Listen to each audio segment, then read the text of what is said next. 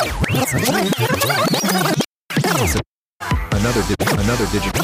digital citizen. Another digital citizen.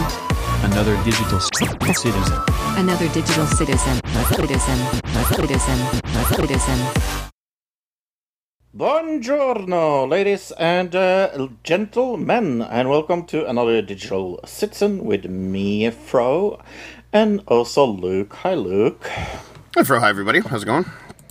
It is going good. We are two lazy Limas. Can you spell Limas for me, please? Lima? Like the country Lima? Or the animal. Like llamas is what you're talking about, Llama, right? yes. LLAMA? Why is it double L? I would assume it's, well, where do llamas come from? It's probably Peru? It's probably not I was going to say it's probably not an English word. Question mark? That was so totally, it's just like, Peru. They come from Peru. Well, I would say South America, right? Yeah.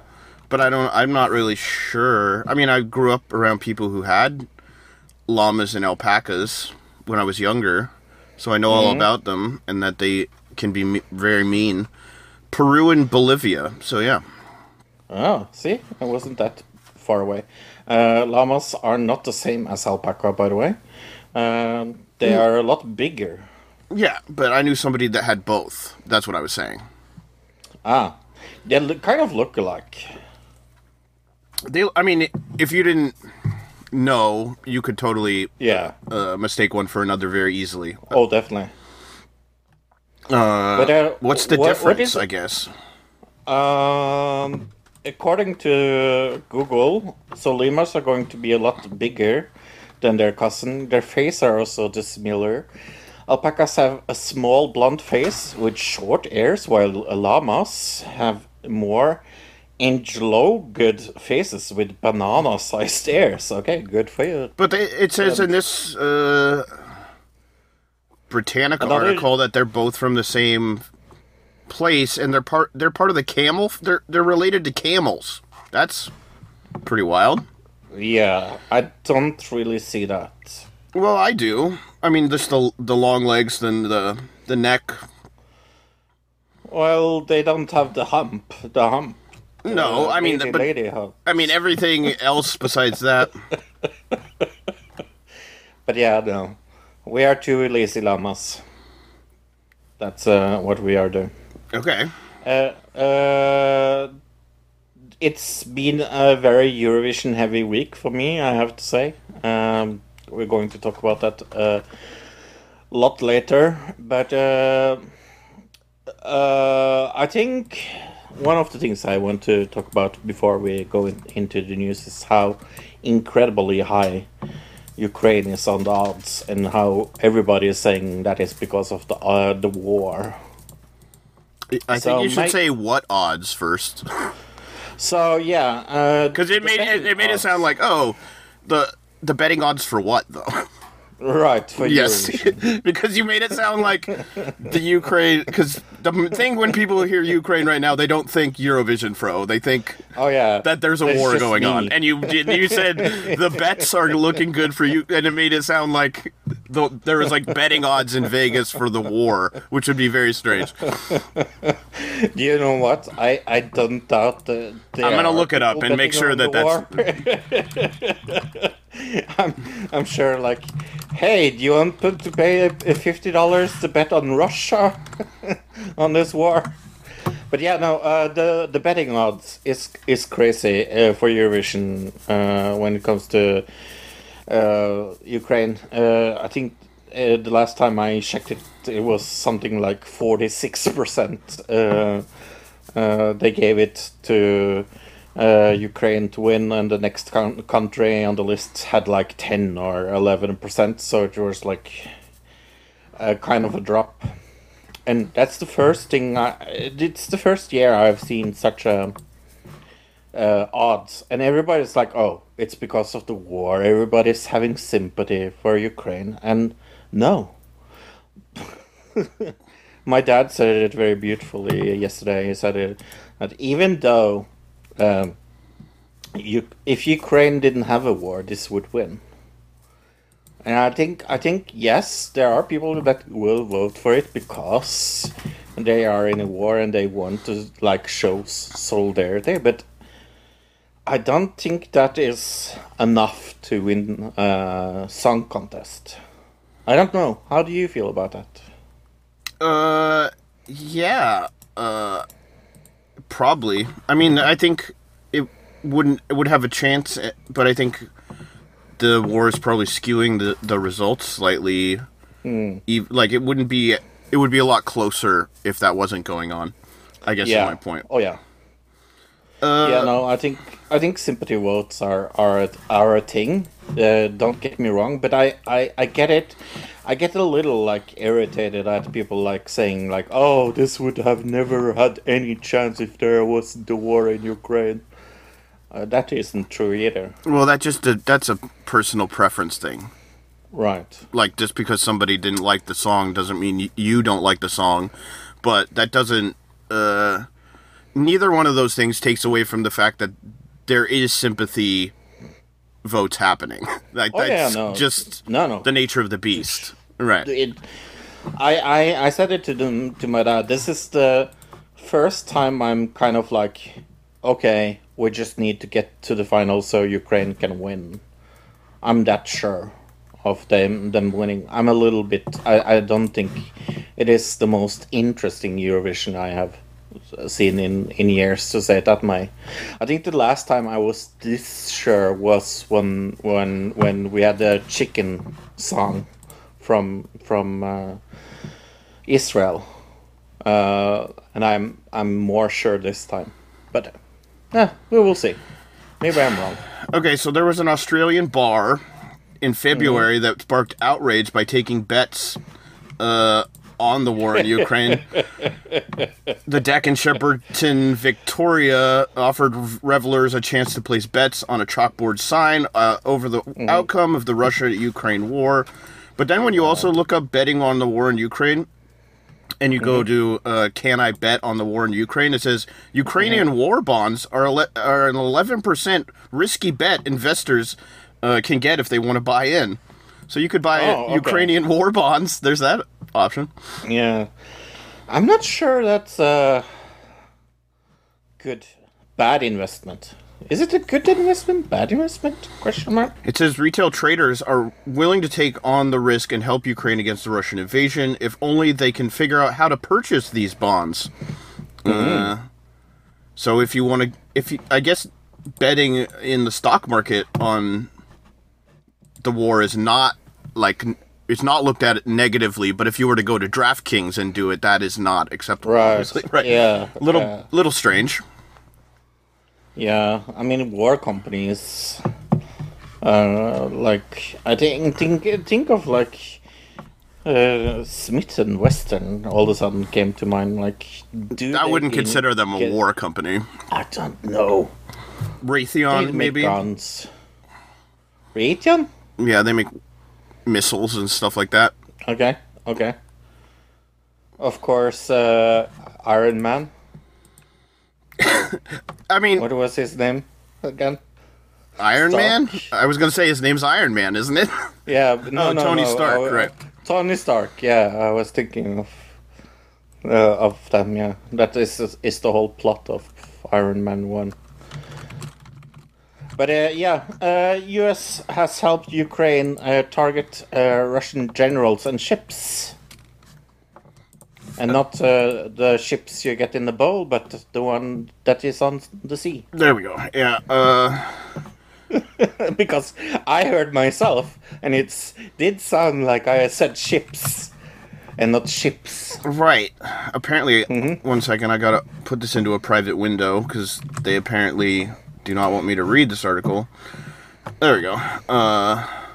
U.S. intelligence played a role in Ukraine sinking last month of a Russian Black Fleet ship, the Moskova. NBC reported late Thursday, just a day after the New York Times indicated that information provided by the U.S. has been a factor in the Ukrainian military's vaunted success against the Russian... success in taking out Russian generals off the battlefield. Ukraine's military authorities have stacked claims that dozens of Russian generals have been killed since the Russian invasions starting in February 23rd. U.S. sources, the Times reported, declined to say how many of those reported deaths its intelligence factored into. The reporting targeted assistance is part of a classified effort under which the Biden administration is providing real-time battlefield intelligence to Ukraine, the Times reported. Information on the movement of Russian troops and Pentagon assessments of Moscow's attack plans for the Donbas region have also been relayed to the UK military, or the Ukrainian military, sorry. The U.S. has sought, in the wake of this report, to downplay any suggestions that they have a direct role categorizing its information sharing with Ukraine as more routine. Yeah, remember when you're not supposed to be in the war, Luke? Yeah, we're not. Yeah, I mean, we're literally involved at this point. I don't think there's any denying that we're involved. It's like it is the worst kept secret ever. The Biden administration is super mad that somebody leaked this stuff. Yeah. This was put out to the Times by an unnamed official, right? So this is technically a leak. It says maybe Pentagon's same leak as it was last week. Yeah, I mean, it seems like there's a weird double standard with leaks where, like, if the leak's bad for you, then you don't like it, then you don't like leaks, and then if the leak is good for you, then all of a sudden these politicians, we love leaks, this is the best, right? There's no, like, consistency when it comes to leaks. Pentagon spokesman John Kirby faulted an unnamed U.S. official who reported to having shared the media information with on the U.S. intelligence in the Ukraine war, calling it totally irresponsible and even unconscionable, and refusing to confirm the specifics about the information sharing beyond denying that the intelligence into the location of key Kremlin military officials had been a component. So they do admit that, but they're not giving any detail. I mean, I don't need any details to know that this is how this looks, right? Not really, because it looks one way. It looks like you're very much involved. And denying it. I think if we weren't denying it, it would be a whole other thing, right? There's this consistent effort to try to frame this as this is just Russia and Ukraine, and that's all. That's the only people fighting in this situation. Is that we need to send weapons there, and other people need to send weapons and money there because we need to back Ukraine, and it's. But from this, we can see that it's not just backing Ukraine; it's actually getting involved in targeting certain individuals and things like that, which is right. Yeah.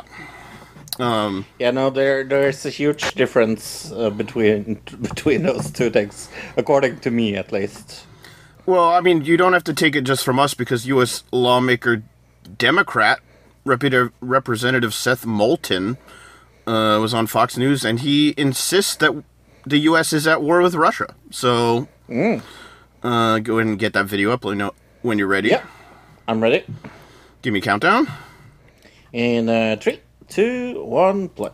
I only have 10 seconds left for each of you, if you could. But if they wrap this in the Senate with a Ukraine funding and a COVID funding, you guys okay with that, Congressman Moulton? Look, I'm going to support it because it's the right thing to do for Ukraine. I mean, obviously, there's a lot of politics involved, and there will be domestic debates here at home about other policies and whatnot. But at the end of the day, we've got to realize we're at war. And we're not just at war to support the Ukrainians. We're fundamentally at war, although somewhat through a proxy, with Russia. And it's important. It just says it outright there. There we go. Let me go pause it there. Yeah. Oh, that's funny. I mean, he literally just said we're in a proxy war with Russia. Like, he actually used the word proxy in there, even. Yeah. And that we're fundamentally at war with Russia. Maybe it's just this one guy saying it, and I bet people behind the scenes afterwards that saw this were like, what the fuck, bro? But that's not even a Republican, that's a Democrat, right? So, yeah. Hey, you're not supposed to tell our trade secrets. Right, yeah. And, I mean, does this make it better? Jill Biden, Justin Trudeau visited Ukraine as a fighting rage. Yeah, the one thing we didn't put in here is also Boris Johnson visited, right? Yes. And also Bono with U2. Yes. What was that about? Let's talk about Bono first. Is that in poor taste? Because I feel like it's in poor taste. Yes. But they've done that things before. They did a PR stunt not that many years ago. I remember like U2 in like a war-torn country somewhere. Yeah, war-torn, like Syria or something, maybe. Something like that. Just ring the bell. I mean, Bono is crazy, so he's a little bit loco. Yeah, I mean, it's he definitely he wants to feel like he's helping in the situation, you know, and it always seems like he's like, what's really going to help the situation is music. It feels like Bono has this idea that music can fix everything, you know what I mean? And it just is awkward to me. Depends what kind of music it is. I mean, it's U2. I'm assuming he's just doing his classic hits, right? Are there any new U2 albums? I don't think so. To be completely honest with you, Luke, U2 is not on my list of bands I follow. No, I didn't. Never a big fan of U2. They've got some all right songs though. But Joe Biden also went to Ukraine in an unannounced visit, where she held a surprise Mother's Day meeting with Olyan Zelensky to show support for Ukraine. Their meeting in a village school came as Russia pressures war against the eastern regions of Ukraine. Joe Biden. Go ahead. Yeah, I think this is my main problem with this. It's like well, we said it last week. Why don't you meet like outside of Ukraine? Going to Ukraine and being in Ukraine, I understand it's important for you to show support, but it's just like, yeah, I'm not a big fan.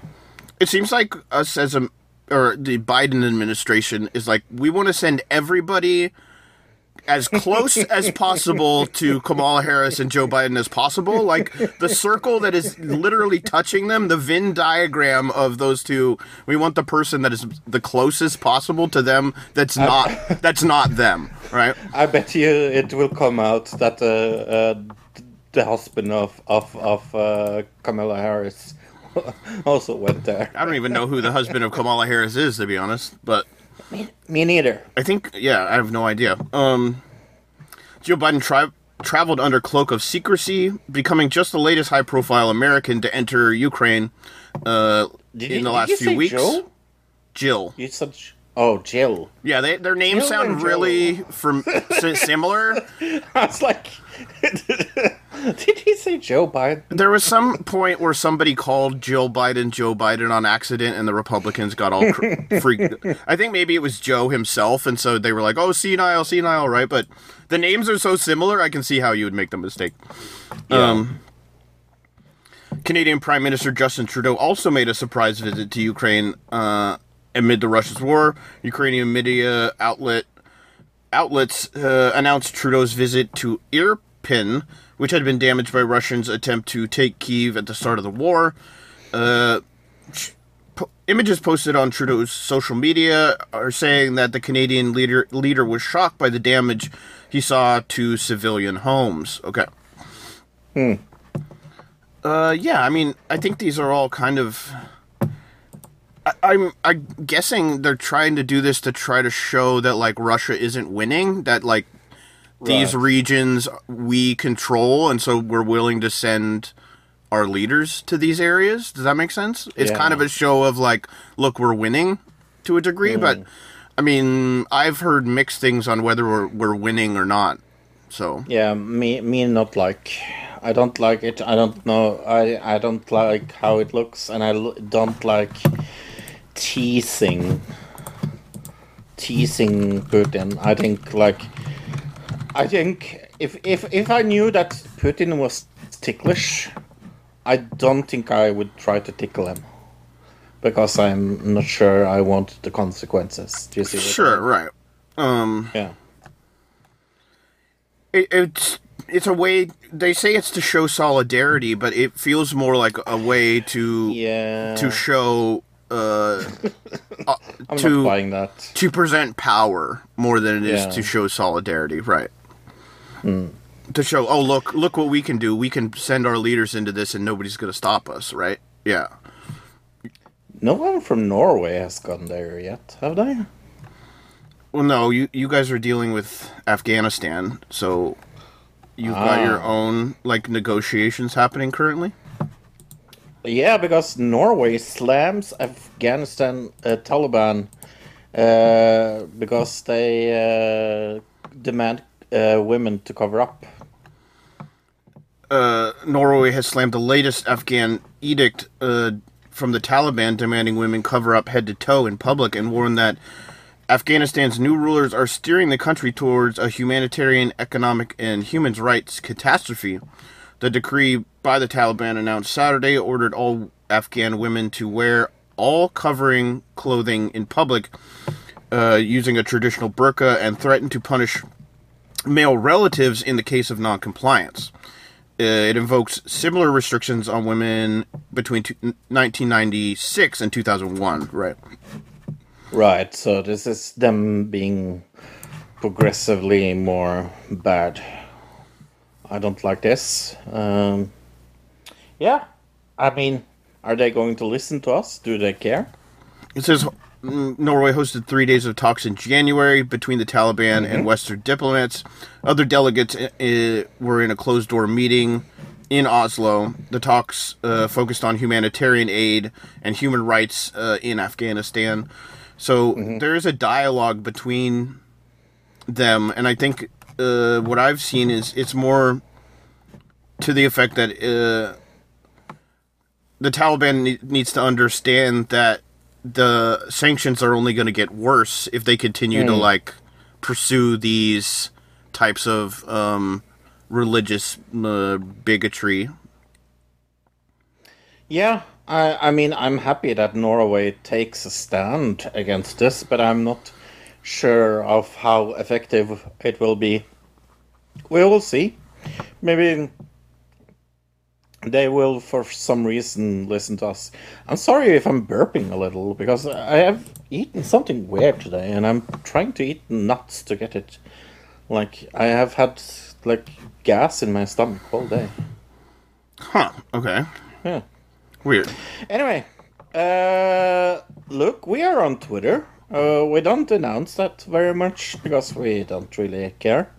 But you can follow us on at ADC Podcast, is it? At Podcast ADC. Yeah. See? I don't even know. Well, you're never on Twitter because you're not on a social. I'm on Twitter barely ever. Like, the only reason I ever go on Twitter anymore is if there's, like, a big story that's happening and I want to go look at the latest feed of whatever that subject is, just to see what people are saying about it, yeah. And generally, if you don't get to the latest feed, like, as soon as that thing happens, it just gets filled up with spam bots anyways at this point, so Twitter is, like, almost a useless thing. But we are going to use it to follow Donald Trump when he returns to Twitter. Right? Well, the thing is, Trump has even said that he's not going to return to Twitter, even if this... Remember, he 2 weeks ago he said that? Oh, yes, because he has his own social media thing now. Right. I forgot about that. It would kind of undermine his own business to do that, right? If he wants to make money out of Truth Social. But Elon Musk says Truth Social, yeah. He would reverse Twitter's permanent ban on Donald Trump if the chief executive's bid to buy the social media company is approved. Musk said in a live interview with the Financial Times on Tuesday, "I would reverse the permaban. Trump was permanently banned by Twitter, as well as Facebook, Instagram, and Snapchat in January 2021. Twitter supporting... Go ahead. Yeah, no, why are people so surprised about this? Like, why are, like, Elon Musk has long said that one of the reasons why he's buying Twitter is to get more controversial people back on Twitter. Like, I wouldn't be surprised if he allowed Alex Jones back or Stefano Meloni or whatever. Like, why are people so, like, up in arms? Because it's Trump. Yeah. That's it. That's the reason. Right? I mean... So silly. Last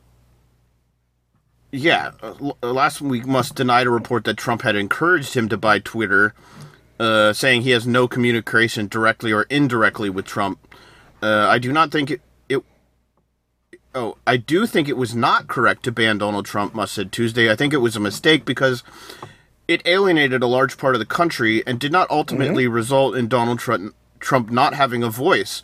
He is now going to be on his Truth Social, as will a large part of the sort of right in the United States. And so I think this could end up being, frankly, worse than having one single forum where everybody can debate. Right. Yeah. And that's what he has said from the beginning. And people are like, oh, he confirmed it. Yes, because he's actually one of those that actually does what he says he will do. And, well, he has the ability to, because he's, like, got fuck you money to anybody who who says he can't do it, right? So, but yeah, Jack Dorsey, former owner of Twitter, creator of Twitter, has come out and said he agrees with unbanning Trump. See? Yeah, and, I guess the question is, like, people... When before he even bought Twitter, the big thing was, oh no, he's going to let Trump back on Twitter. Will Trump even go back to Twitter? Lots of people say no because he has true social media, but I say probably. I mean, the reason he became I also think president in the first place was basically because of Twitter, right? Yeah. Yeah, let's be fair. 2016 election would not happen like it happened without Twitter. If it were without Twitter. 1,001%. And I think that's the reason people are so afraid of Trump being back on Twitter. Yeah. Right? That's why they want to censor him off Twitter, not because he has said things that were... I think the reason he got kicked off was inciting violence because of the January 6th stuff, right? Yeah. And so, that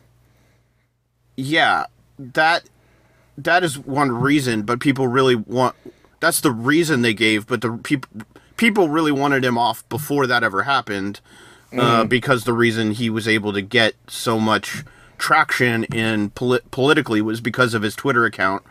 And so I feel like people feel like, oh, if he gets his Twitter back, that's gonna revive the reason he got elected, and it's gonna give him a better chance of getting elected in 2024. Oh, relax. Trump would win the next election without being on Twitter. But I think that's what Musk said, is like, it didn't get... If anything, kicking him off Twitter made people listen to him more, because it made people go, oh, why are they so concerned with what he's saying that they're kicking him off Twitter? And then they go, I want to hear what he has to say more. It's a Streisand effect, for sure. Yeah. And also, I agree totally with him that kicking Trump off Twitter... all it did was divide up the country more, because now we have True Social, we have these other ones popping up that are specifically right-wing, and so you're going to have these echo chambers of Twitter is this left-wing echo chamber, which it really isn't. But, I mean, once a lot of people, if a lot of people went to True Social media, which I don't think that's going to happen either, but then you would have these left and right, like, separate echo chambers that is just splitting up an already divided country. I think this was the first week I have ever looked at a Rumble webpage. Have you ever been to Rumble? Many years ago. Yeah. I remember I was doing research when we were doing Main Topic on something weird right-wing conspiracy of some type, and then ended up there. But I haven't been there in a while. That should be the slogan of Rumble. I was doing research on something weird, and I ended up there. That should be Yes. I feel that's kind of how YouTube used to be, is like the algorithm would kind of like, you would just end up places, and you don't do that anymore on YouTube. That's funny. Let's go back to the Biden administration. They announced an extension of the free high-speed internet.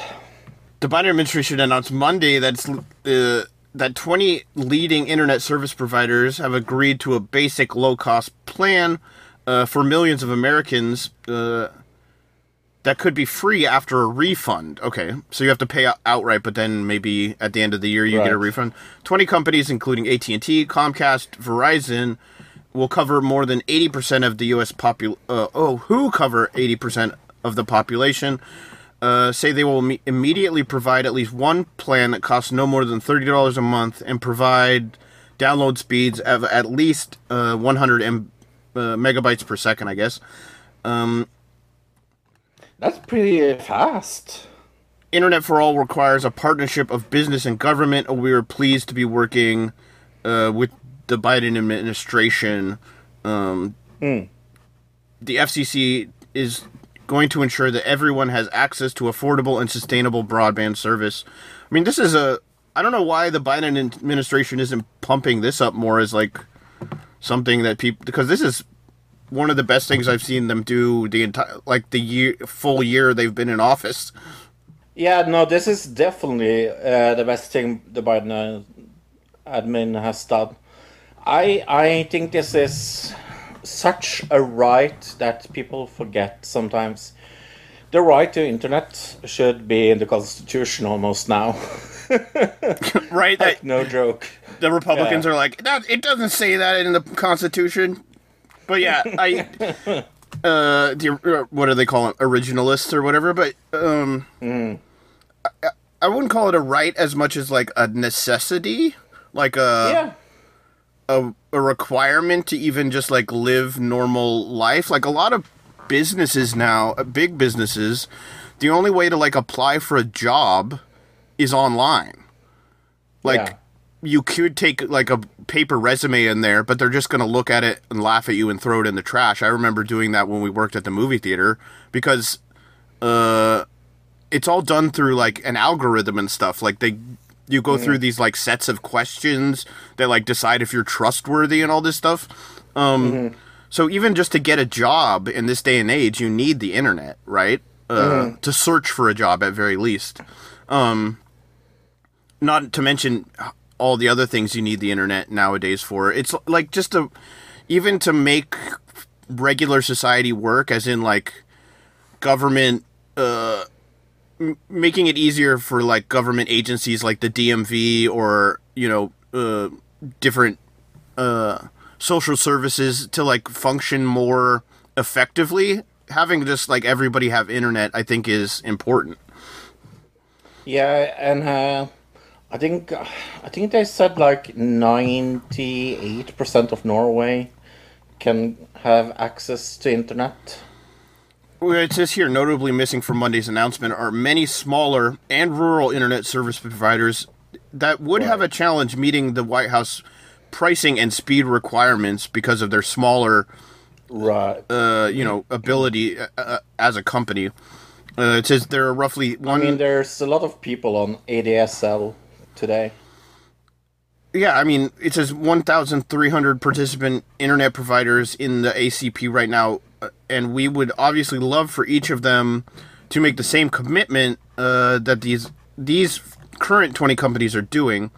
Around 50% of the rural populations, those Americans are eligible to sign up for ACP, but they may continue to face slower speeds, but they would still be covered with the refund, if that makes sense. Right. How fast do you get it up there in the forest? I don't have any clue. I'd have to look again. It's not very fast. I know that. Yeah. I don't have. And it's definitely not 100. No, I did it a while ago because we were having problems with disconnects. It would just randomly do. So I remember checking it, but I don't remember what it was. I'd have to do it again. But it says, maybe. For example, for the free service, Verizon would offer its Fios at $30 a month for participants. But other companies like Spectrum say they already have an existing $30 a month plan. That would just be increased to 100 megabytes download, which is a standard that is now being set by the government. So yeah, it's almost in a way regulating these giant ISP companies, which is also good. It's making it so that they can't say, "Oh no, you can't have internet," or "You can't have internet." Yeah. Well, I can't wait to talk about this. A satanic group asked to fly their flag at the Boston City Hall after the Supreme Court had a ruling. The Satanic Temple is requesting to fly a flag over Boston City Hall after the U.S. Supreme Court ruled this week that the city violated the free speech rights of conservative activists for seeking to fly a Christian flag outside the downtown building. The Salem-based group tweeted a request filed Tuesday with the city's property management department to raise the flag marking Satanic Appreciation Week from July 23rd through the 29th. The mayor's office declined to comment on the group's request, other than saying it's reviewing the court's decision while also evaluating the flag-raising program. The organization hasn't decided which of its official flags it would like to fly, but one likely option echoes the American flag, only with black and white stripes, and with the emblem of the pentagram and a goat skull where the stars would be. I love this. Oh, it's so... I mean, if the Christians are allowed to have it, I agree. The satanic group should be allowed as well. Yeah, it says in this AP article, unanimous Supreme Court ruled Monday that Boston violated the free speech rights of conservative activists when they refused to request to fly the Christian flag outside of the city hall. And so now the Satanic Temple saying, well, if they're getting a religious exemption and they're saying... We should too. Yeah, and we're also a religion, then you can't deny us to fly our flag. Right. I totally agree. And I think the Pastafarians need to get a flag, right? Yes. And the Yoda. The Yoda cult, yeah. The Jedi, or whatever they're called, yeah. Somebody made a good point. I don't even remember where it was, but they're like, Jedis are actually, like, religious zealots when you think about it. Like, in the sense of, like, the movies. Like, they have, like, this... kill everybody who's not on our the side of the force, like, mentality. In him I see most fear. Right, exactly. Yes. That was not a bad Yoda, if I have to say it myself. That's pretty good. Yeah. NASA. Yeah, you heard about NASA. They pinpoint terrifying sound echoing from a distant black hole. It says we're not able to hear in space, but that doesn't mean there isn't any sound in space. In 2003, astronomers detected something truly astonishing: acoustic waves propagating through gas surrounding a supermassive black hole. This was almost 250 million light years away. We wouldn't be able to hear it at their current pitch, emanating from a supermassive black hole at the center of the Perseus cluster of galaxies. The waves include the lowest note in the U.S. ever detected by humans. This is well below the limits of human hearing. A new sonification, which is data turned into sound, however, has not only added notes detected from the black hole, but brought them up to 57 and 58 octaves so we can get a sense of what they would actually sound like ringing through intergalactic space. This is the first time sound waves have been extracted and made audible. Okay. I think we should listen to this. Okay, so we got this is a little clip of it. Yeah, 58 seconds long, so it's not going to be long. Right. So give me a countdown whenever you're ready. Hopefully the volume's good. In 3, 2, 1, go.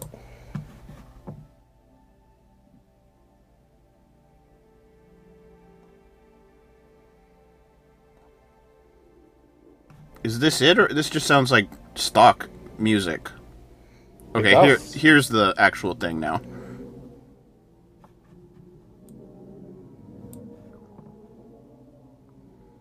What does it sound like to you? It sounds like. Okay. We can stop it there.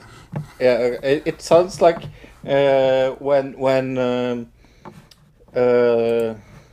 when people like see something very scary in the forest. What, in a movie? Yeah. Not Chewbacca. What am I thinking about? Like the big animal. Big animal, Chewbacca? Oh, like Bigfoot? Bigfoot, yes. It sounds like the roar of like Bigfoot in movies, like. I thought it sounded like the beginning of a Tangerine Dream song.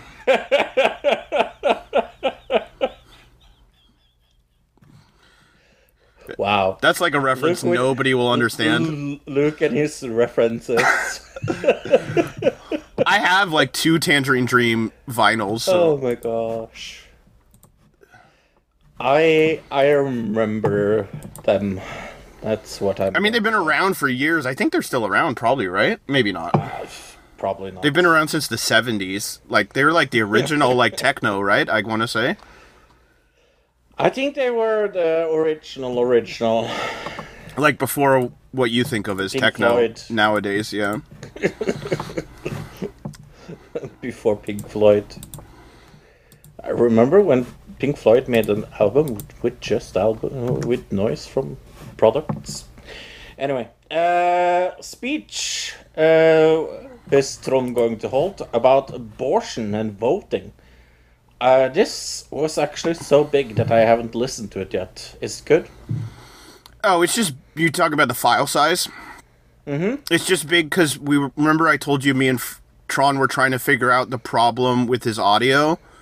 Yes. Yeah, so it was a problem with the compression because he was compressing the file before sending it to me, and it was causing it to get distorted. So he sent me a bigger file this week that now I'm going to have to compress myself, but it should sound better, hopefully.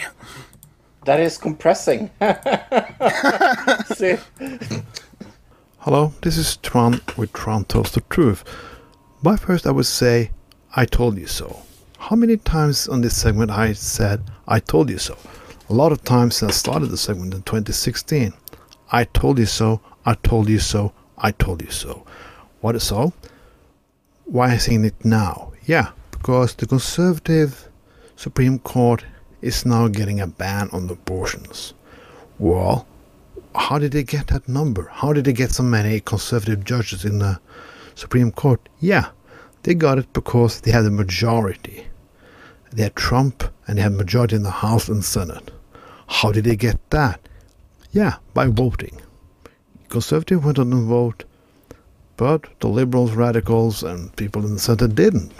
So they make more rules so they can keep the vote for many generations to come, so poor people, black people, and so on can't vote, so they can still hold a majority even they are the minority. I told you so. If you don't go and vote, if you're not patient, if you're not just, vote for the sake of your life. It looks like this. We had an election in France right now. With the choices between Macron or Le Pen. No other choices are good. But what you want?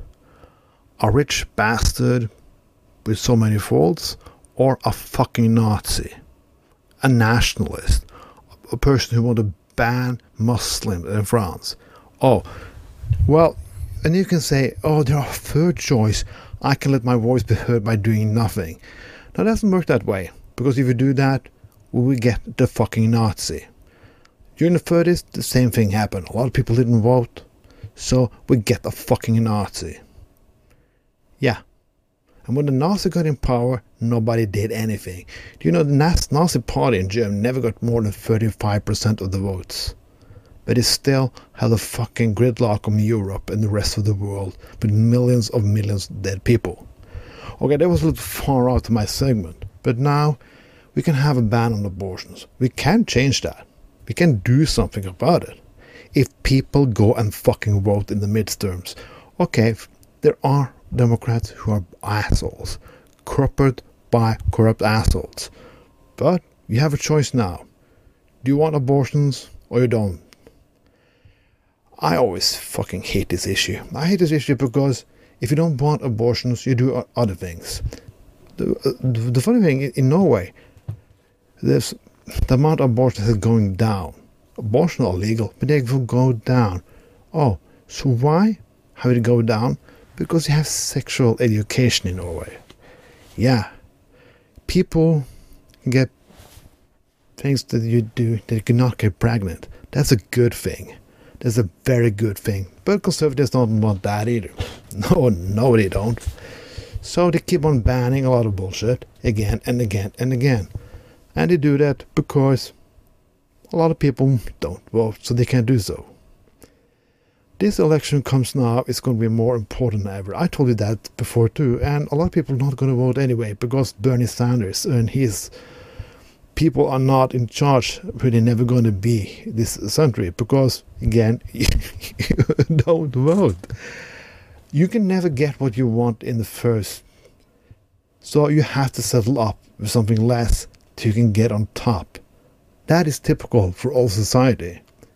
When I started working in my young age after I moved from home, I didn't get the best job I could. I had a shitty job. I had a lot of shitty jobs. I had to have those shitty jobs to survive.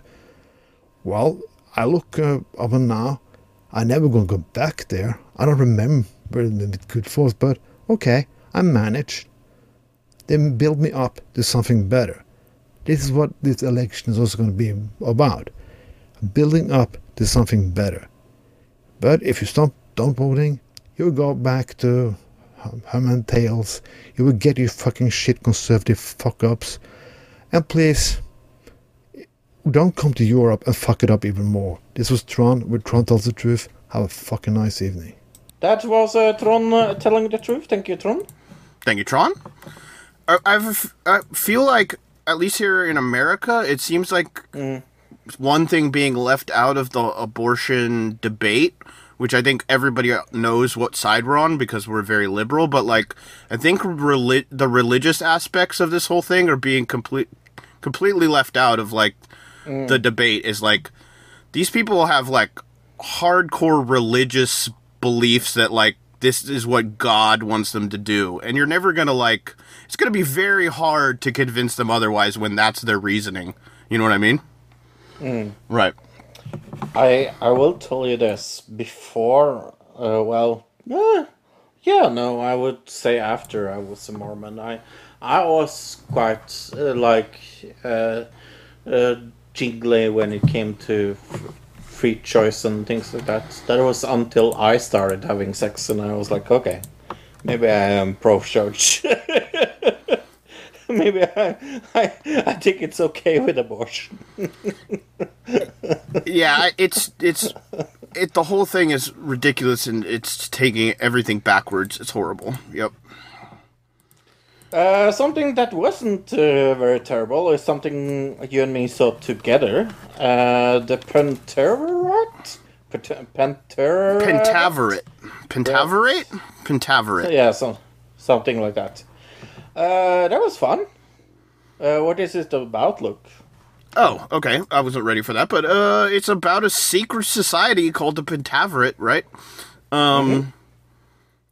But instead of being like a regular secret society like the Illuminati, like we normally think of as being like an evil cabal of people trying to take over the world, they're a good cabal of people trying to save the world? Is that the way to put it? Question mark? Yes. Right. Question mark. Are they really that good? Right. They're all played by Mike Myers, every single one of them, and he plays other characters as well, right? Yeah. Yep, a lot of characters. I stopped counting. I mean, it might be even hard because there's so many that like you might miss one at some point because you'd be like, is that him or is that not him? It's hard to tell with the makeup. Right. Yeah. But it has Mike Myers in it. Mike Myers is in it, and yeah, it has a lot of people. actually. But Jeremy Irons, Keegan-Michael Key, Ken Young. Yeah, I mean, Jennifer Saunders. There's a lot of people who are just kind of like one-off characters really quick in the show that are like really big actors. Mm-hmm. You can tell it's like he was like, hey, I've got, famous friends. They'll just come do a bit part for me or whatever. I think my favorite part of it was Jeremy Irons as the intro guy, because it changed every single time. Right, yeah. Yeah, that bit was... I mean, the whole thing is very... It felt a little dated as far as the comedy style of it goes, but it's like... Yeah. It's a Mike Myers movie in the sense that of Mike Myers movies like from the early 2000s, 2010 era kind of area. It felt very much like the Man with the Golden Gun or Goldmember? Goldmember, yes. Right. Austin Powers kind of comedy. But there's a lot... Like, what I liked most about it is that there's a lot of, like, inside jokes about... Like, for example, like, Netflix relationship with sex.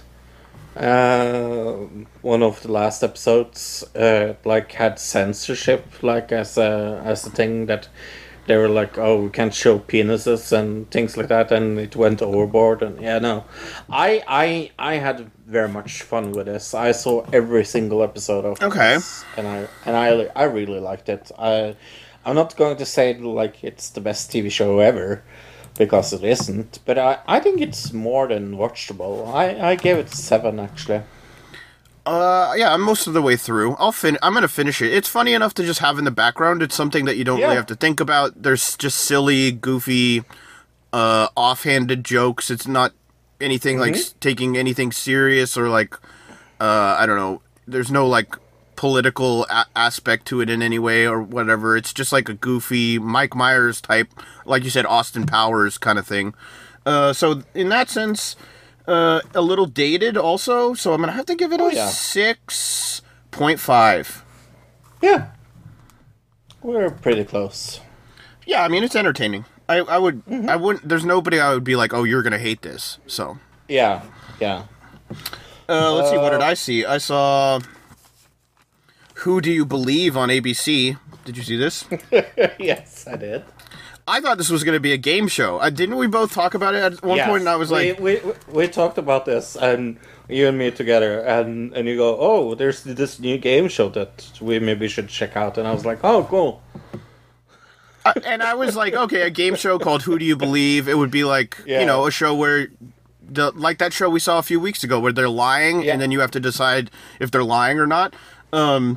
But that's not what this is. This is a true... No. I would say a true crime is like stretching the definition of crime.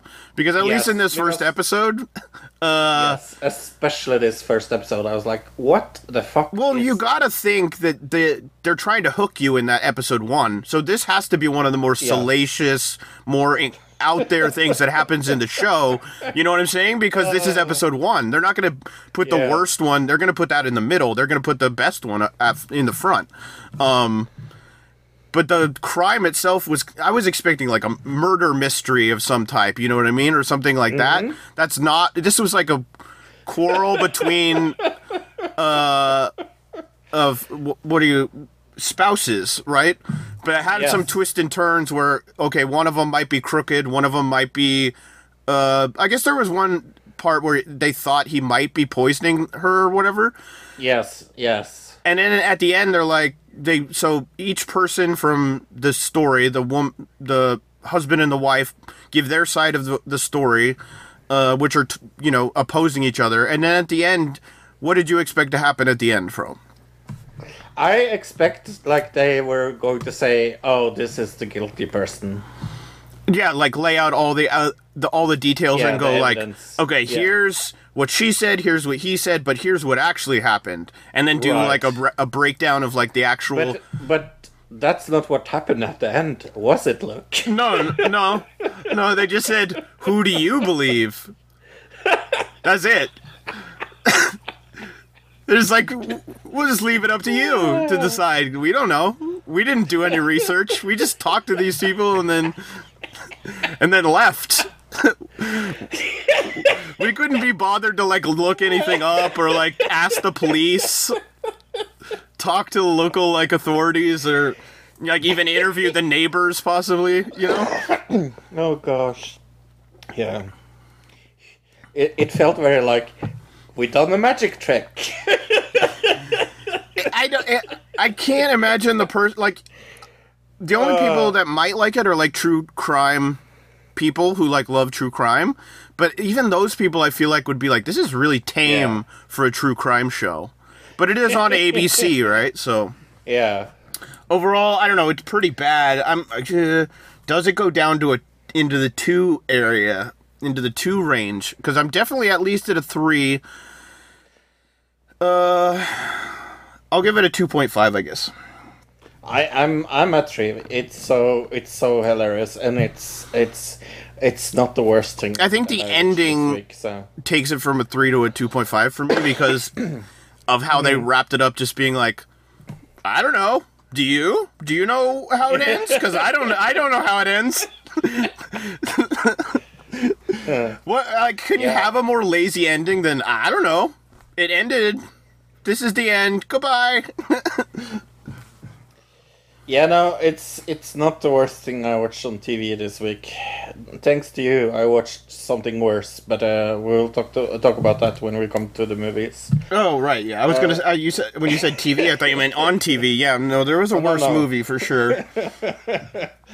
But let's talk about Love in the Jungle. Luke. Okay. Did you see this? It's on Discovery Plus, so you have to have Discovery Plus to watch it, apparently.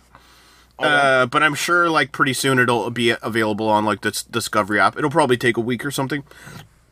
Yeah, I showed you this. The concept is extremely stupid. So it's a love show, everybody. Because, holy shit, we need more of those. Well, more like, specifically more like a Love Island type reality show. Yeah, there you go.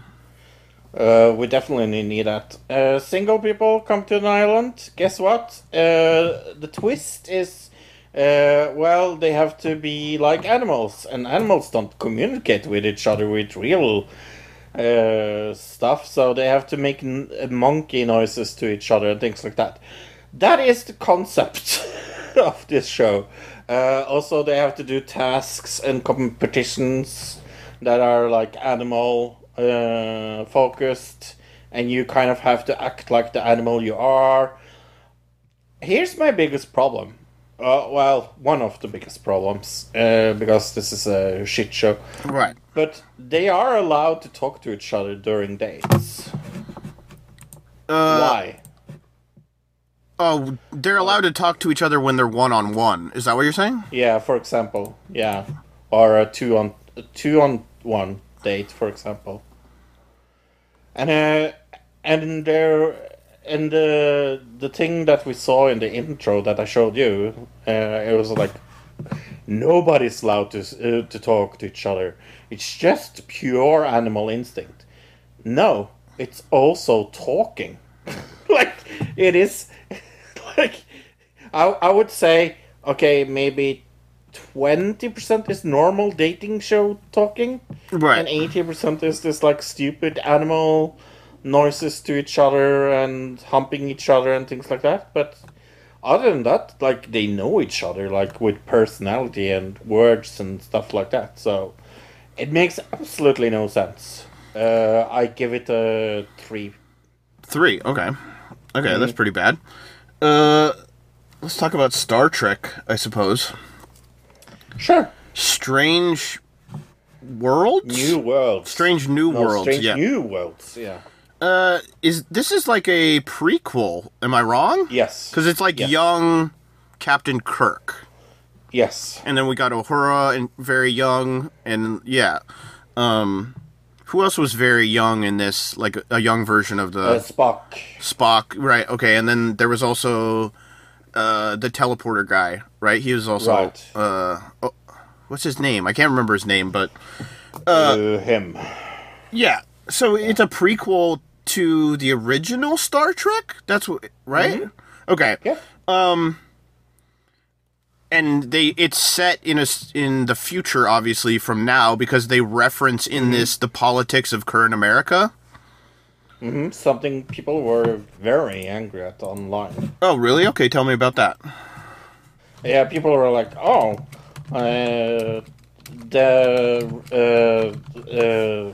January 6th riot was like the start of World War III." Is more or less what they made it up to, and Republicans were like, "How dare they?" I mean, they literally said like there was a civil war in America. I think is what they were definitely. They said civil war, and they were talking about America, so they were definitely alluding to a civil war in America in this. I don't know. The acting is fine. The storylines, Star Trek level storyline. I mean, you're more a Trekkie than me. So, what did you think of the story? I am definitely a Trekkie. The storyline is okay. I assume. I out of this first episode, I'm not super excited to see more. But that's my personal taste. I didn't really like this, to be honest. I was super engaged in the first 20 minutes or so, when it's like you're meeting the characters and they're leaving, up until the point where we actually go on to the new planet. That's when I started to get kind of disinterested in it, because then when they were on the planet, it started to look like a CW show to me. You know what I'm saying? Everything before that was like this really cool looking special effects, and all the acting was good. And then we went down to the planet, and it felt like I was in some kind of CW, like the 100 kind of show or something. The concept for the storyline is definitely like like they're trying to relate current like geopolitical politics in the world, in our world, to this other world, saying like, oh, our Earth used to be like this before we got this advanced technology. We were like this this planet, and they're trying to like make this correlation. It's definitely trying to be political. I would definitely agree to that. Depending on what side of the aisle you land on, I guess if that's good or bad for you. As far as like history of Star Trek, this is kind of broken. Though? Yes. And that's like my main problem with this. It feels very, very broken. Well, specifically Star Trek 4, which is maybe possibly the worst Star Trek movie ever made. Yes. It's the one where they have to rescue the whales. Remember that? Mm-hmm. Well, I do remember that. They go to Earth in that, and it's like the 1980s, right? And so this show, they're in the future, which breaks the concept of it being a prequel, because in Star Trek 4, it's the 80s. Does that make sense? Yeah. So the timeline gets totally broken by that, but sure. And I don't like when they mix politics in my sci-fi show, even though I agree with the politics of it. I just don't like that kind of thing. But I'm going to be pretty negative and say 4. Oh, really? Okay. What did I give this a score yet? No, I'd go with 6. Okay. 5.5. I'll give it. Okay. I think like the acting and stuff is really good. I think, like I said, once they get onto the planet, that's when everything kind of goes downhill. I do like the political message of it, but I agree, like it's a little overhanded in this. Like it could be a little more subtle. Yeah. You remember the island look? The island? No, I don't think so. The island, where people were trapped on an island and we hated it, and they were blowing in seashells, and they were like, people were watching them because they were a part of an experiment. Oh, that. Yeah, that was terrible. Yeah. Well, I don't think it was called The Island, though, but maybe it was. Was it? Was it called Island or something like that? I don't remember. I do remember what show you're talking about, but I don't remember like what it was. Yeah. Yeah. Well, do you want to see the Spanish version of that show? Look, then you can see Welcome to Eden on Netflix.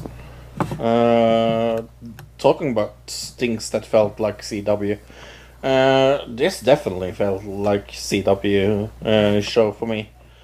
This is one of those shows where I was like, this reminds me of something, and I was watching it, and it's like, oh, that's what it is. But better acting, I will say that, and semi-interesting, very young adult, very like, TV show. I don't recommend it for you because it's very boring, it's very trite, and it's something we have seen before. Right. I will give it a 3.5, I guess. Okay. Yeah. I guess it wasn't called The Island, it was called The I-Land. Right, that's right. Ah, that's what it was. Right. Like the letter I dash land. Clark. Let's talk about the last two shows are both really good shows. So let's talk about Clark first. What Bill Skarsgård was in it, right? This is about Clark Olofsson. Is that how you say his last name? Mm-hmm. Who? What? He's the guy who they coined the term Stockholm Syndrome because he was a bank robber who, well, I guess. According to this, was very charismatic. Yeah, that's what. Yeah. Yes, yeah. Did you see this in Swedish or did you see it in English? I watched it with the dub. Yeah. Yeah. It was fine. It didn't seem weird or anything. Okay, cool. Yeah, I heard that the dub was perfectly fine. I watched it in Swedish, of course, because like I understand Swedish. Sure. Side. But yeah, no, it was a very fun show. Very good directed, very good storyline. I haven't heard about this story before, so that was also fun. I mean, I knew the reference to like Stockholm Syndrome, and like I knew how that went down as far as it being a bank robbery, and that I knew all that, the bank robbery story, but I didn't know any of the story of the guy prior to that, right? Yeah. Which they start kind of when he's fairly young, and then they skip pretty quickly up until he's, in his 20s, 18, 20, somewhere in there. Mm-hmm. Breaking out of a children's prison, children's reform school, something like that. 6 episodes, but they're all very long episodes. They're like, all over an hour each, a little over an hour each. Very good acting, very interesting story. Very. One of the better shows I've seen this year. It's got to get like 8.5. I have it at 9, so yeah. I could be convinced to go to a 9. Yeah. And for like Netflix right now, because they're getting so much flack for like having bad shows, this is a really good show. Mm-hmm. Well, the last show I saw was Candy. Mm-hmm. Me too. This is with Jessica Biel, Melanie Lukansky, that is maybe the two main players. Holy fuck, I didn't think this was going to be as good as it is. I didn't go in with any expectations, really, because it was recommended to me on my TV, but the banner, all it had was just a picture of Jessica Biel's character, not alluding to anything. It's not like there was like anything else in it. It was just a picture of her, and so there's no real way to tell what the hell it was when I clicked on it. And I went into it totally blind, basically, and I really enjoyed it. I mean, it's about Jessica Biel's character, who's like a very busy housewife in it seems like the late 80s or like mid something in there, early 90s. Very late 80s. Yeah. And she's taking care of her kids, and then there's this other woman whose husband is out of town on a business trip, and she's got a baby who she's having a lot of trouble with, clearly. She doesn't... There's something that's... something going on with her and mentally. Maybe she's having a mental breakdown or something.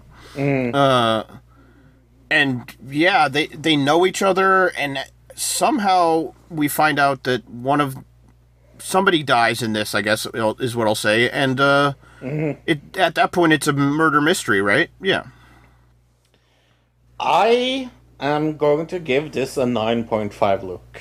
I really, really dig this. I have never seen Jessica Biel act like this. I really, really think this is one of the best shows this year so far. I like the atmosphere, and I really dig like how it was made. Just amazing. Really, really cool. And it's being put out like day by day instead of week by week is what I'm seeing. So I didn't even know there's like 2 more episodes out since I watched it already, which is pretty wild. Yeah, it's very, just the quality is so good that I got to give it a 9. I just haven't seen enough of it to go any higher than that, I don't think. I guess it could go down, but I don't think it will. Cool. That was the last thing I saw as well. It's just amazing.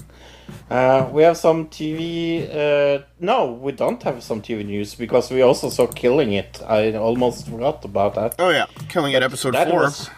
That was fun. Episode 4 is called Carlos, right, the new character we get in this episode. Craig and Jillian join forces with Brock to take down a mysterious new rival.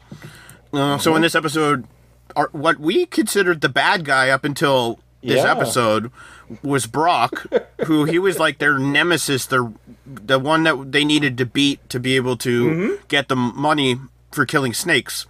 Brock and them realize that there's a guy that's way better than they are, or seemingly he's got more. Yes. The count is way higher. Seemingly better. So they're like, how is he? Spoil this episode, but how is he doing so well? How is he bringing in so many snakes? So they go to investigate this guy, and that's what this episode is them investigating Carlos. Who the hell is Carlos? Like, how is he such a badass snake catcher? Yeah, no, this is the best episode so far. I had so much fun with this. Yeah, it was good. Really, really, really fun. Good to come back to the original storyline.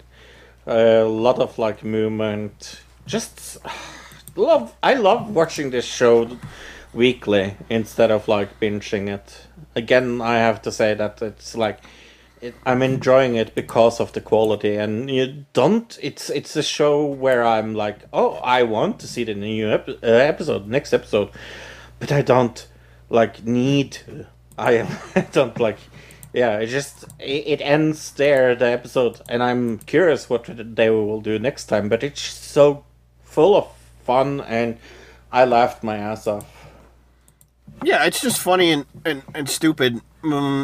And it doesn't seem to get worse or better. I mean, even though last episode went away from this specific, like, direction and storyline as far as, like, we didn't really even see Brock in the last episode, so there was no, like, real antagonist. This episode, I think that episode made this episode even feel cooler or funner, because it gave you a break from that storyline instead of... Does that make sense? Where you might have got burned out if we didn't have the last episode. So yeah, overall, this episode, got to give it an 8.5, I guess, because it's better. I agree. It's an 8.5. Yeah. Would it be better with Fred Savage in it, or worse with Fred Savage in it? Right now, I think it would be worse. It'd probably be off the air if it had Fred Savage in it, because according to this, Fred Savage fired from Wonder Years reboot after allegations of inappropriate conduct. Fred Savage has been terminated from a reboot of ABC's The Wonder Years, said a spokesman from 20th Television. They took out the Century, I guess? They took out the Century. Savage was dismissed from the series following an investigation into unspecified allegations of inappropriate conduct. Recently, we were made aware of allegations of inappropriate conduct by Fred Savage, and our policy, and it is the policy to investigate, and it was launched. Upon its completion, the decision was made to terminate his employment. So, yeah, whatever we don't really know what he did, I guess, but whatever he did, it was enough to get him fired. He, according to people, like, he was angry and like he was like throwing things at people and just a terrible person to work with. It's almost like being a child actor isn't good for people. Because it works out most of the time, right? No, it doesn't. Right, okay.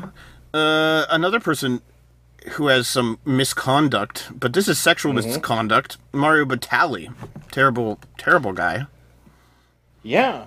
I didn't know this about him.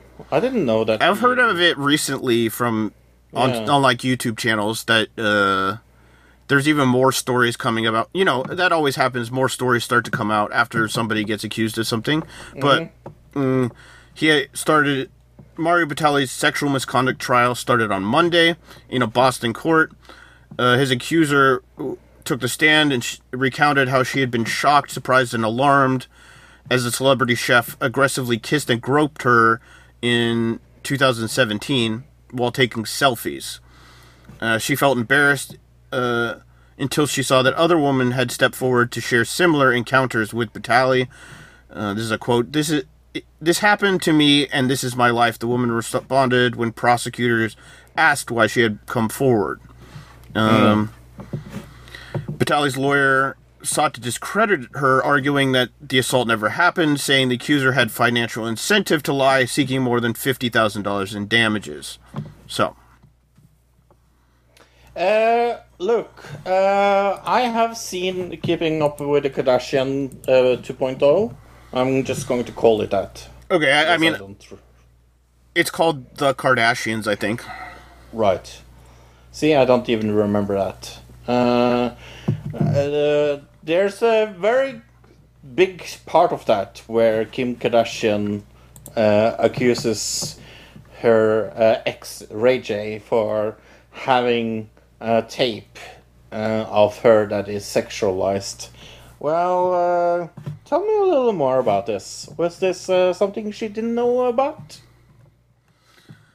Right. I feel like this was like, or at least had been rumored for many years. I thought it had kind of been insinuated in the Paris Hilton documentary also, if I remember correctly.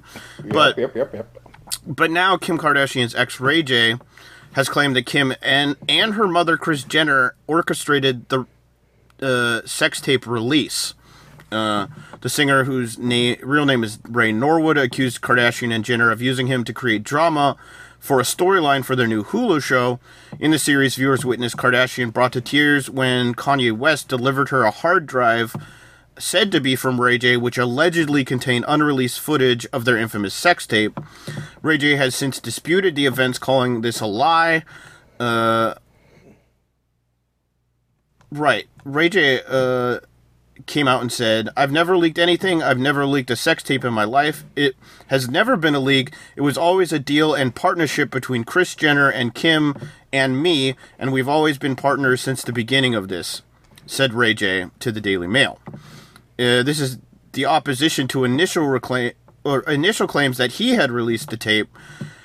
He added, "I've sat in the shadow for 14 years, allowing them to use my name, to abuse my name, make billions of dollars over a decade and a half, talking about a topic I've never really spoken about." So, Ray J told newspapers he suggested the idea of the tape after seeing the release of Paris Hilton's sex tape with Rick Solomon.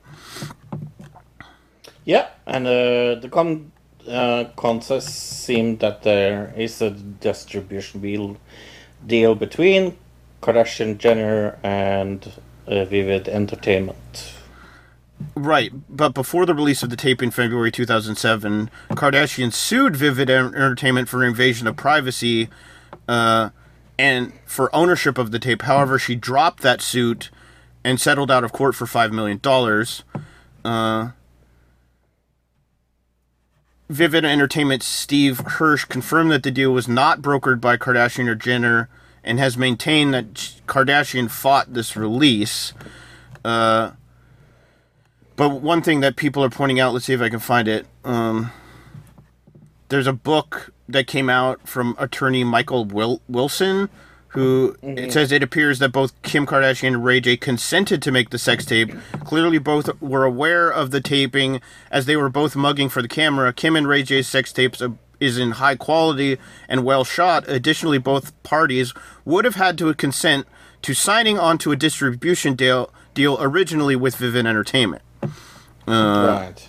So they would have had to have known for Vivid to release it, because there's no way they would have released it without consent from both parties. So that's evidence that says that Ray J's telling the truth, I guess. I mean, according to this Newsweek fact check, they're saying this is mostly true. A consensus seems to be that there is a distribution deal between Kardashian, Jenner, and Vivid Entertainment, but it's still unclear how the company got the tape. Right. Because they, like, the head of the company said they didn't give it to him, right? But they did, they would have had to have consented to releasing it, so they did make money off of it. What we've heard is they had $1 million upfront deal, to release this tape, so. Time to go into some Eurovision news. Let's talk about American Song Contest first. There was a winner, and it is K-pop star Alexa that wins American Song Contest. What did you think about this song? I mean, it's very generic. It's very American pop song. The thing I saw that I thought people were, at least the things that I saw about it, people were like, K-pop song, and I'm like, this is not K-pop, right? She's a K-pop star. Oh, is that what it is? Okay. Right. But the song itself didn't sound like K-pop to me. It didn't have enough electronic like vibe to it. It was very standard, I don't know, Britney Spears from like the late 2000s sound to it. Except trying to stylistically look like a more new age type look, right? Bella Poarch maybe is what she was going for. Bella Poarch, yeah. And in that sense, it was fine. I don't know. The song itself, I'd probably give like a 4.5. Yeah, I would probably give it a 5.5. I like the tempo of it. I think this would do shit in Eurovision, though. I wonder what you think about this. Do you think it would do good in Eurovision? I think it would get lost in the shuffle, kind of, just because it's so generic. Too. Yeah. Yeah. I just don't think it was good. That could be cool, though, if we got, like... Well, we were talking about how we don't like that there's spreading out Eurovision to all these different places, but what could be cool is if you did do that enough places that then you could have an ultimate Eurovision. Eurovision winner? Eurovision world, where, like, all the country, all the countries and then Eurovision, and they have their winners go against each other. That could be pretty cool. They did that with Idol one year, Luke. American Idol? Yeah. Oh, I don't watch American Idol, so. American Idol, they did the World Idol. Do you know what country that won World Idol, by the way? Fun fact? From the tone of your voice, I'm going to say Norway. Yes. We won World Idol with Kurt Nilsen. He won the whole thing. I was so happy. But yeah, let's go into real Eurovision. We talked about Subwoolfer and the Norwegian thing. Guess what? The DJ in the music video, DJ Astronaut, is Tex from last year. What? Well, I'm not surprised, I guess. How did we find out about it, is the question. So, he was going to have an interview, and it was so hot outside that he lifted his hat. It's like... It didn't have good ventilation or something? Yeah, and it showed his face. And it's been so hot in Norway lately, right? Is that what part of it, probably? Yeah, that makes sense. And if it's an interview, you're going to have, like, lights on you and shit? Yeah. Yeah. So, and somebody caught it with a camera. That's funny. That's kind of cool, though. I mean, like, do you think at the end of, if they would have like kept it a secret at the end of the song in the main, would they have revealed it? That would have been kind of cool. Yes. Yeah. Oh yeah. I definitely think so. So the first semifinal was yesterday, and I'm extremely happy to say that Norway is through. With some other countries, we had Switzerland, Armenia, Iceland, Lithuania, Portugal, then Norway, then Greece, Ukraine, shock, Moldova, and the Netherlands that are true. I told my father that I would walk to Oslo if Ukraine didn't come into the final. Okay. Yeah, that's like 50 miles to walk. Right, yeah, I think everybody knows. I mean, they're going to come in top 3. If one or two maybe is even a better bet if you were betting on it, I suppose. Yeah. I'm seeing something here about Kim Kardashian. If you're done. Can I just say? Yeah, I'm just going to say that I teased last week that I will tell people what is the worst song this year, and it's Germany. Oh, okay. What I'm seeing here, a source telling Us Weekly, Kim is mortified in this period of her life coming up gun. It was such a hard time of speculation and invasion of privacy. And that Us Weekly, they asked for some, like a response from the Kardashians. In a statement to Us, Kardashian's attorney, Marty Singer, called the allegations unequivocally false. Ray J has called the claims not cool on Instagram. Okay, so not cool. Kim's lawyer, at least, there's been no statement by any of the family members, is saying that the allegations are false. So that's the first thing. This is the first time I've seen any kind of response from the Kardashians. Audible Trial, audibletrial.com/ADC. That's audibletrial.com/ADC. If you want a free Audible trial and a free book, cancel before 30 days. And you got to keep your free audiobook or podcast or whatever else. And I think you'll like Audible. I've had it in the past. Fro has it now. It's fun. If you like audiobooks, you're going to like it. I definitely don't have over 1,000 books on Audible. I swear. Okay. He lied. Netflix is being sued by shareholders over subscriber losses.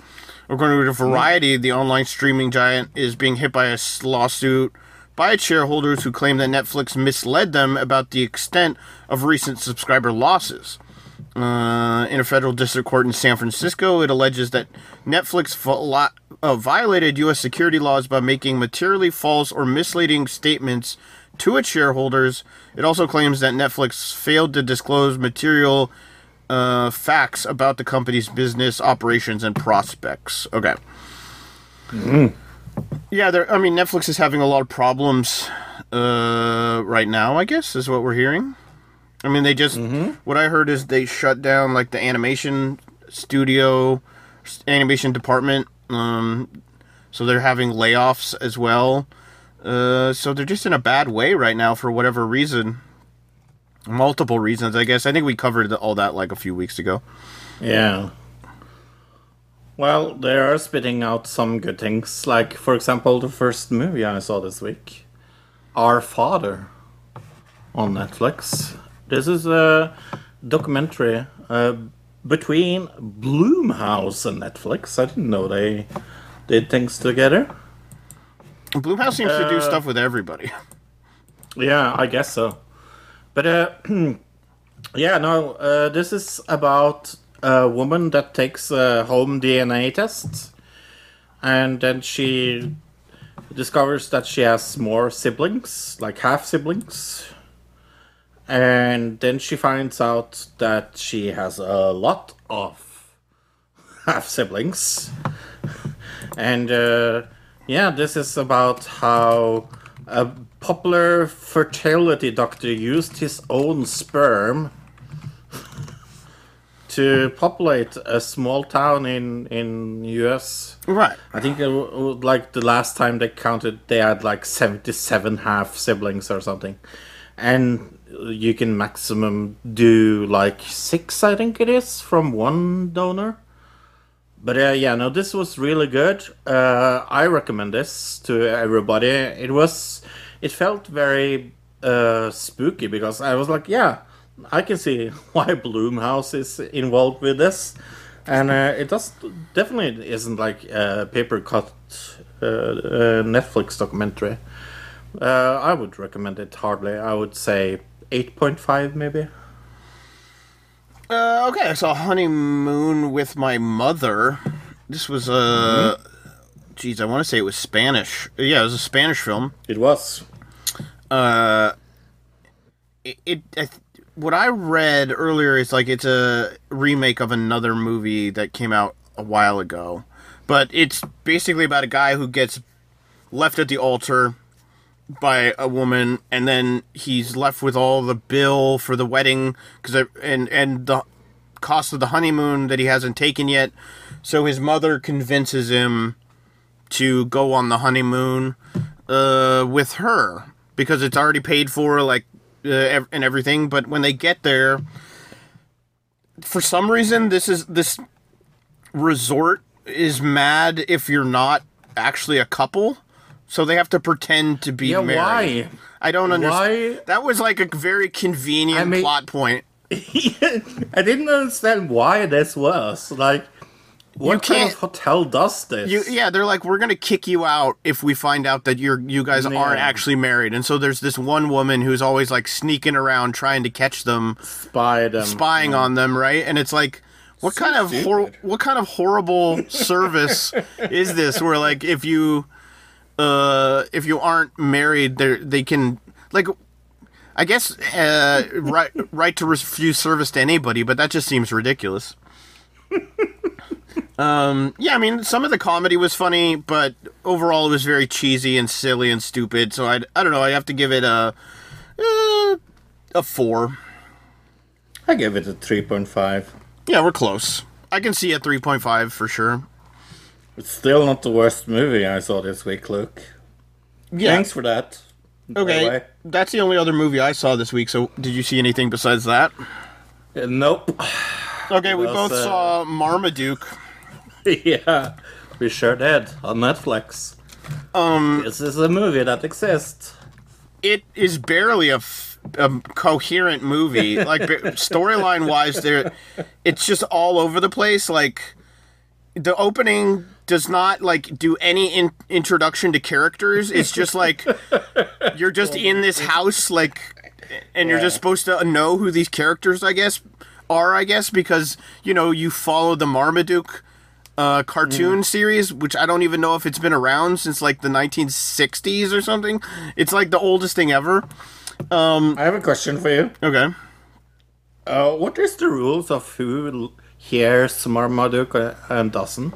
It's total, like, none of the animals make sense because some of the animals can talk and they'll be heard, and some of the animals can't talk at all, and then other ones they can talk but can't be heard by people, but they can't be heard by animals, and then some animals, like, they aren't, like, the animals will talk to the animal and they're like, oh, you're like that type of animal that doesn't have the ability to speak. It's very, that whole thing is totally confused. The weird part about this is it's got, like, lots of fairly good actors in it, which is very weird. It's got Pete Davidson, J.K. Simmons, David Concher? What's his name? The guy from, well, he's been in a lot of very good comedy movies. I guess he was in Anchorman. It's probably one of the things he's most famous for.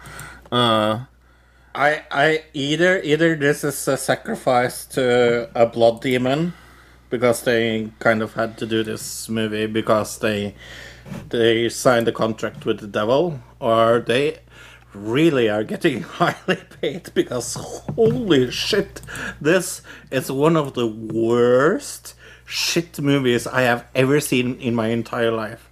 I would rather there's so much I would rather do than watch this movie again, because I have to tell you, you were like, oh, this is bad, so I went into thinking it would be terrible. It's worse than that, even. It is. It's the story. It's the problem is the storyline is so incoherent. Like it starts with like the story of them at the house or whatever, but then you have this guy randomly who's like sees a news thing and wants to like train Marmaduke to be in a pageant or something for some weird reason, and like that guy is like the bad guy for most of the movie, but then at some point becomes like he's good. He's the good guy, and now the dog who was working with somebody else is now the bad guy. The bad guy is now on the team of Marmaduke all of a sudden for no reason at all, like no explanation. And then there's like this whole scene of the talent show, which was maybe the most ridiculous thing ever. And like it doesn't add anything to like the actual movie, and like he doesn't even like the whole thing is just broken storyline wise. It feels like they, especially since there's so many good actors, that there was like a fairly coherent script and everything that these actors read, right. And then in the editing room or something happened somewhere, maybe they didn't have time to finish it and they just had to rush it out, and that's where it got ruined. Is something in the editing just got totally lost. Talking about rushing it out, why was this animated on a Windows 98 machine? Yeah, I mean, I would bad animation. It's not as bad as Food Fight, like the animation, but like the storyline. It's close in certain parts, but the storyline is just as incoherent and nonsensical as Food Fight, and some of the voice acting is bad, or I mean, doesn't like line up with the lips of the animation and things like that. I mean, I gave this this has got to get a 0. There's no redeeming qualities to this as a movie. It almost felt like they just took a bunch of shorts, like they wanted to put on like a Cartoon Network or something. They took a bunch of shorts and then jammed them together to try to make a coherent film, if that makes sense. If there was something redeeming, it was J.K. Simmons as a poodle. And it didn't even sound right though. Like it didn't. He sounded like totally didn't sound like the voice didn't sound right for the character. So yeah, no. And Pete Davidson doesn't fit that character. Yeah. No, it's just all off. Nobody fits any character. Well, do you think the movie that we're going to watch the trailer for is better? I honestly don't have any idea. Well, let's see Little Suckers, as I thought it was. What an intro. Yes, Doctor, our friend needs your help. Please, help us. Oh, this is not Harry Potter at all. Hidden away in a forest castle on the other side of the ocean. Oh my god. It's so bad. Is this Race you there! I'm the forest guide around these parts. It reminds me of those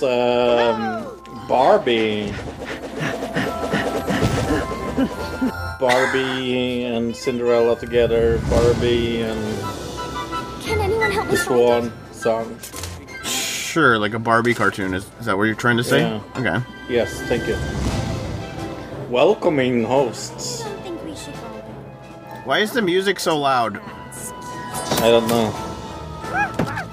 I think maybe it's trying to hide how awful this movie is. And nobody knows who they will become. And nobody knows who they will become. I'm sure you're going to be a great sorcerer. Holy shit, why is the music getting louder? I don't know. I can't hear any of it.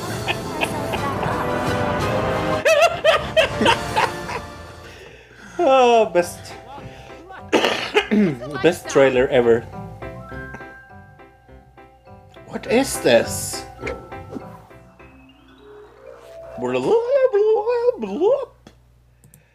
That That sure was a trailer. That definitely just happened, for sure. Mm-hmm. What is this totally Oscar-nominated movie all about? Right. Let's see if I can find a description of it really quick. A group of friends set out on a quest to find a magic stone to turn their mouse friend back into a prince. Okay. It says it's either called Ella, original title, Ella and the Little Sorcerer, but it's also called The Little Sorcerer, but it's also called Cinderella and the Little Sorcerer. So it's any number of those titles. My. Okay. Alice 109 gave it 10 stars out of 10, look. Okay. Said, I have no right to criticize, but my 4-year-old does. I saw this theaters with my 4-year-old daughter. What I thought about the movie is irrelevant. Is it? I mean, to a degree. I mean, this movie is definitely not made for us. My daughter, on the other hand, loved it. She laughed and howled through. She didn't want it to end. I'm very happy I wasn't in that movie theater. This movie was intended for her, not me. She gives it a 10, so that's what I will report. Okay. I mean, I guess some people would make fun of you for, like, rating a movie like this when you're an adult. I also went to the IMDb, so hopefully we don't overlap too much, but 1 out of 10, hot garbage from Emily Mommy 17 says, this movie was hot garbage. I started to fall asleep and had to fight it with all my might to be able to get through it. I ended up going on my mobile device to keep from falling asleep. One kid in the theater kept running up and down because the movie was far from entertaining. The storyline was all over the place and had some really weird animation. I realized my child had fallen asleep, and I would have left instead of being tortured by sitting through this film. We should have went and watched Batman or Spider-Man instead. Is there a Spider-Man movie out in the theaters right now? Spider-Man, yeah. Okay.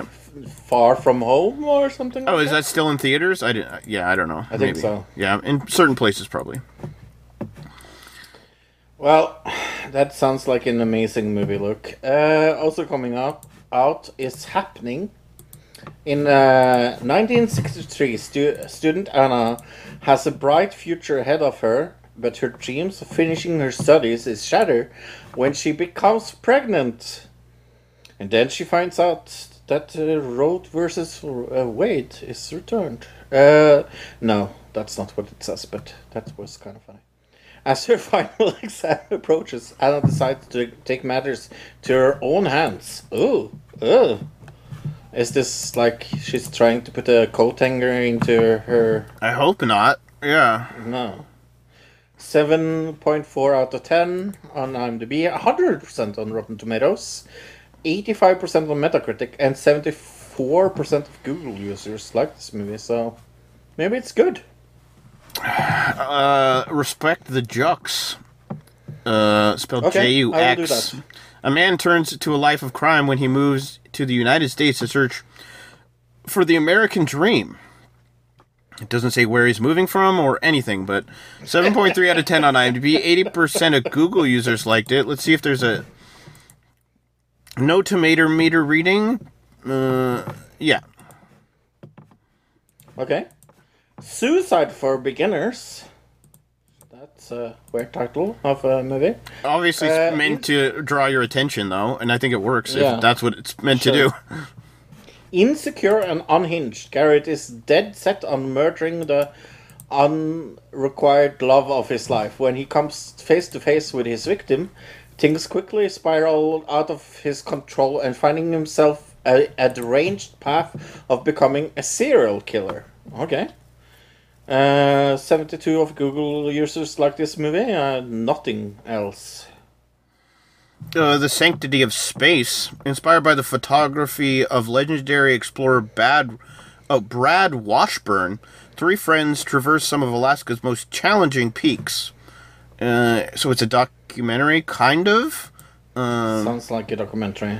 Yeah, but it's about mountain climbing. 6.9 out of 10 on IMDb, 67% on Rotten Tomatoes. Yeah. Cool. Remembering Heaven. Oh my god, is this a Christian movie? Sounds like it. Remembering Heaven is directed by Tom Laughlin. Speaker and filmmaker Sarah Hinch completed dozens of uplifting and remarkable accounts of parents and families who had the opportunity to meet their souls and sons and daughters before they were born.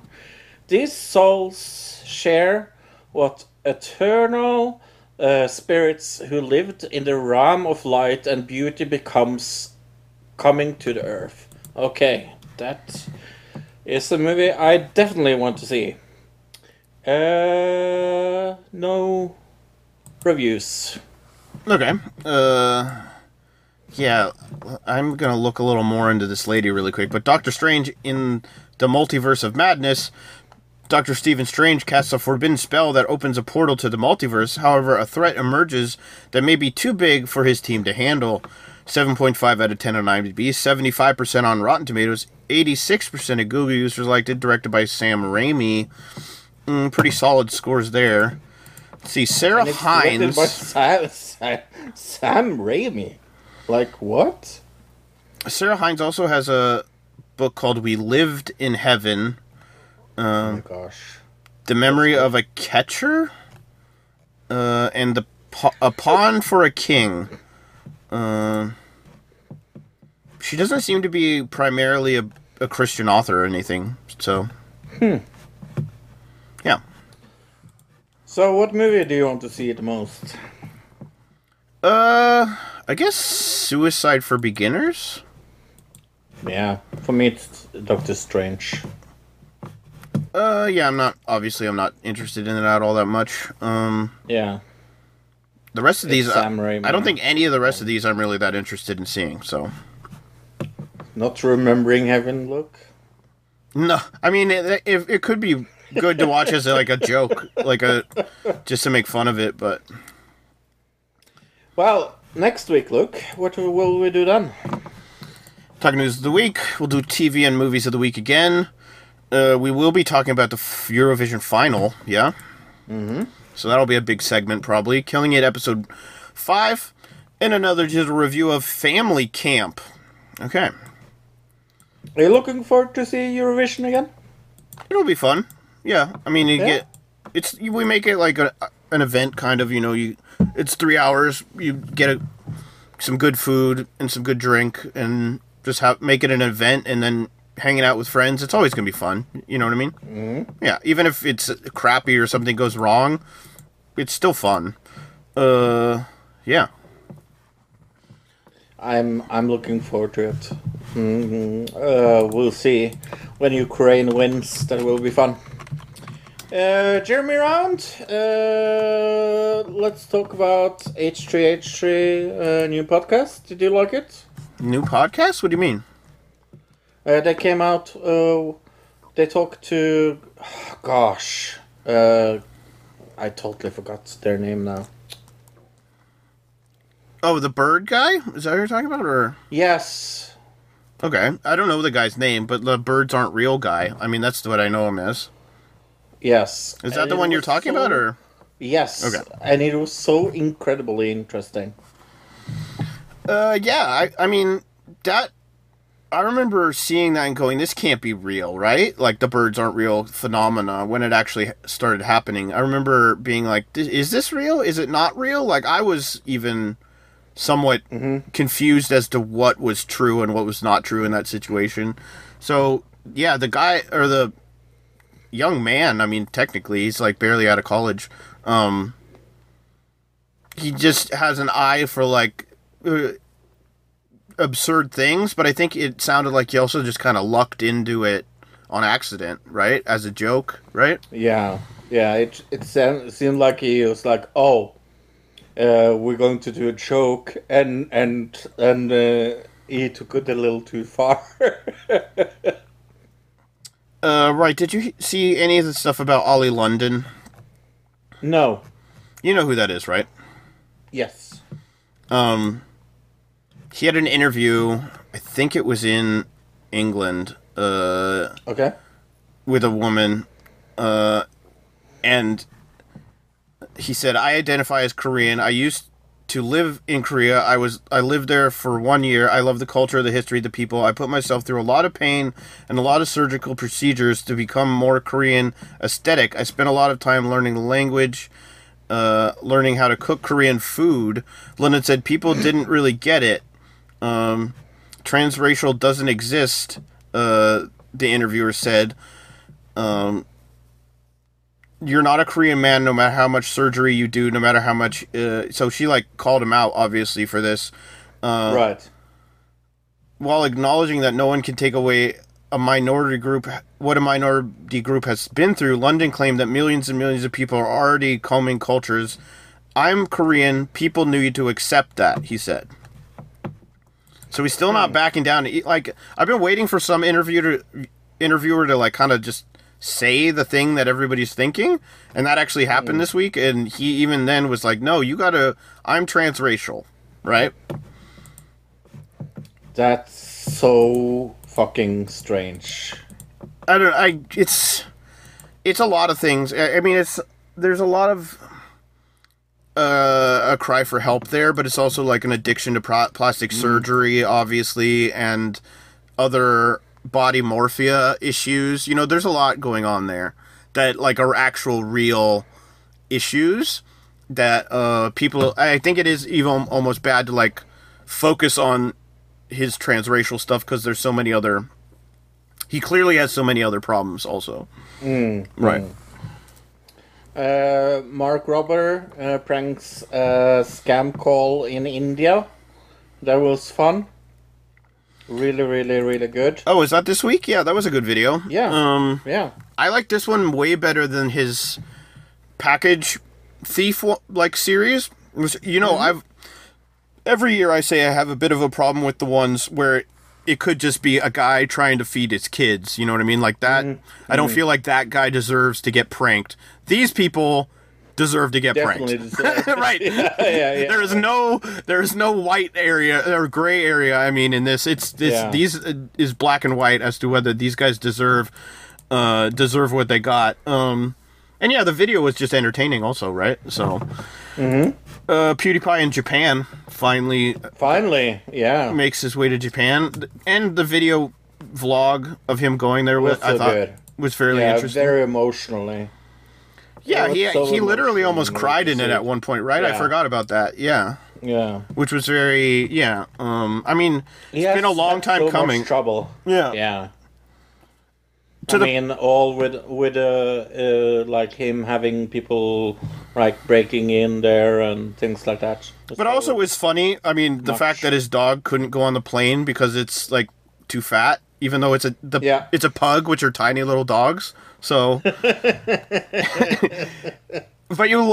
they did do a side by side of the two dogs, and the Edgar is just a massive pug. He is very fat. Yeah, it was a very good video. Let's see, anything else on YouTube? There's got to be something interesting that happened. Avatar 2, The Way of Water. Oh yeah, the new Avatar trailer. Yeah, it looks bad, but I didn't like Avatar, so no. I hated Avatar. I think I remember making fun of people when it came out for liking Avatar, and the only reason people really liked it was because of the special effects, and so they were going, "Oh, I love this because of visually it is so appealing." Oh, yeah, but they didn't factor in that the storyline was just garbage and that the acting was terrible and everything was. There was a lot of plot line holes, and that they had basically stolen the whole thing from Fern Gully, also. Yeah, I mean, they say they're going to make 4 more Avatar movies after this, too, which we don't need that. Nobody needs that. I don't think they'll get that far even, but... No. Will 50 hours in a very small car. Oh, that was a good video. He hasn't made a video in a while, and I was wondering why. Clearly this was why, because this took a lot of planning, obviously. And it's so cute. Yeah, the whole thing was very funny, and also kind of they tried to make it tense, but the tension just made it it was laughable tension to a degree. Yes. Swell Entertainment had that really good CNN Plus video that people should check out. It detailed most of the stuff that happened with the CNN Plus thing, and I think she made some good points at the end also about, like, what's going to happen with services like this in the future, and, like, just because we have so many ridiculous amounts of streaming services, what's going to happen to a lot of these littler ones that aren't important, and the idea of maybe even there being an aggregator, like, another site that connects all these other streaming services where you pay and bundle, which is basically just creating a new cable, right? Which is a weird idea. Yeah, I agree. I don't have any more from the YouTube universe. I can't think of anything, no. I mean, I've seen rehearsals for a week now, so... I mean, a lot of people still talking about the Amber Heard Johnny Depp thing, but I haven't followed it, so... Have you stopped? I still don't care. Yeah, I didn't follow it from the beginning, so I don't really care, but people are really, like, getting kind of... It's getting over the top ridiculous at this point, yeah. Yeah. Oh, did you talk about Swell Entertainment? Yeah, we just did. Yeah. Okay, cool. All right. That's all I have. I am Fro? Yes. Yes, okay. you're Fro, and I'm Luke. Okay. Goodbye, everybody. And goodbye, everybody. Yes. Bye bye, everybody. Another digital citizen. Another digital citizen.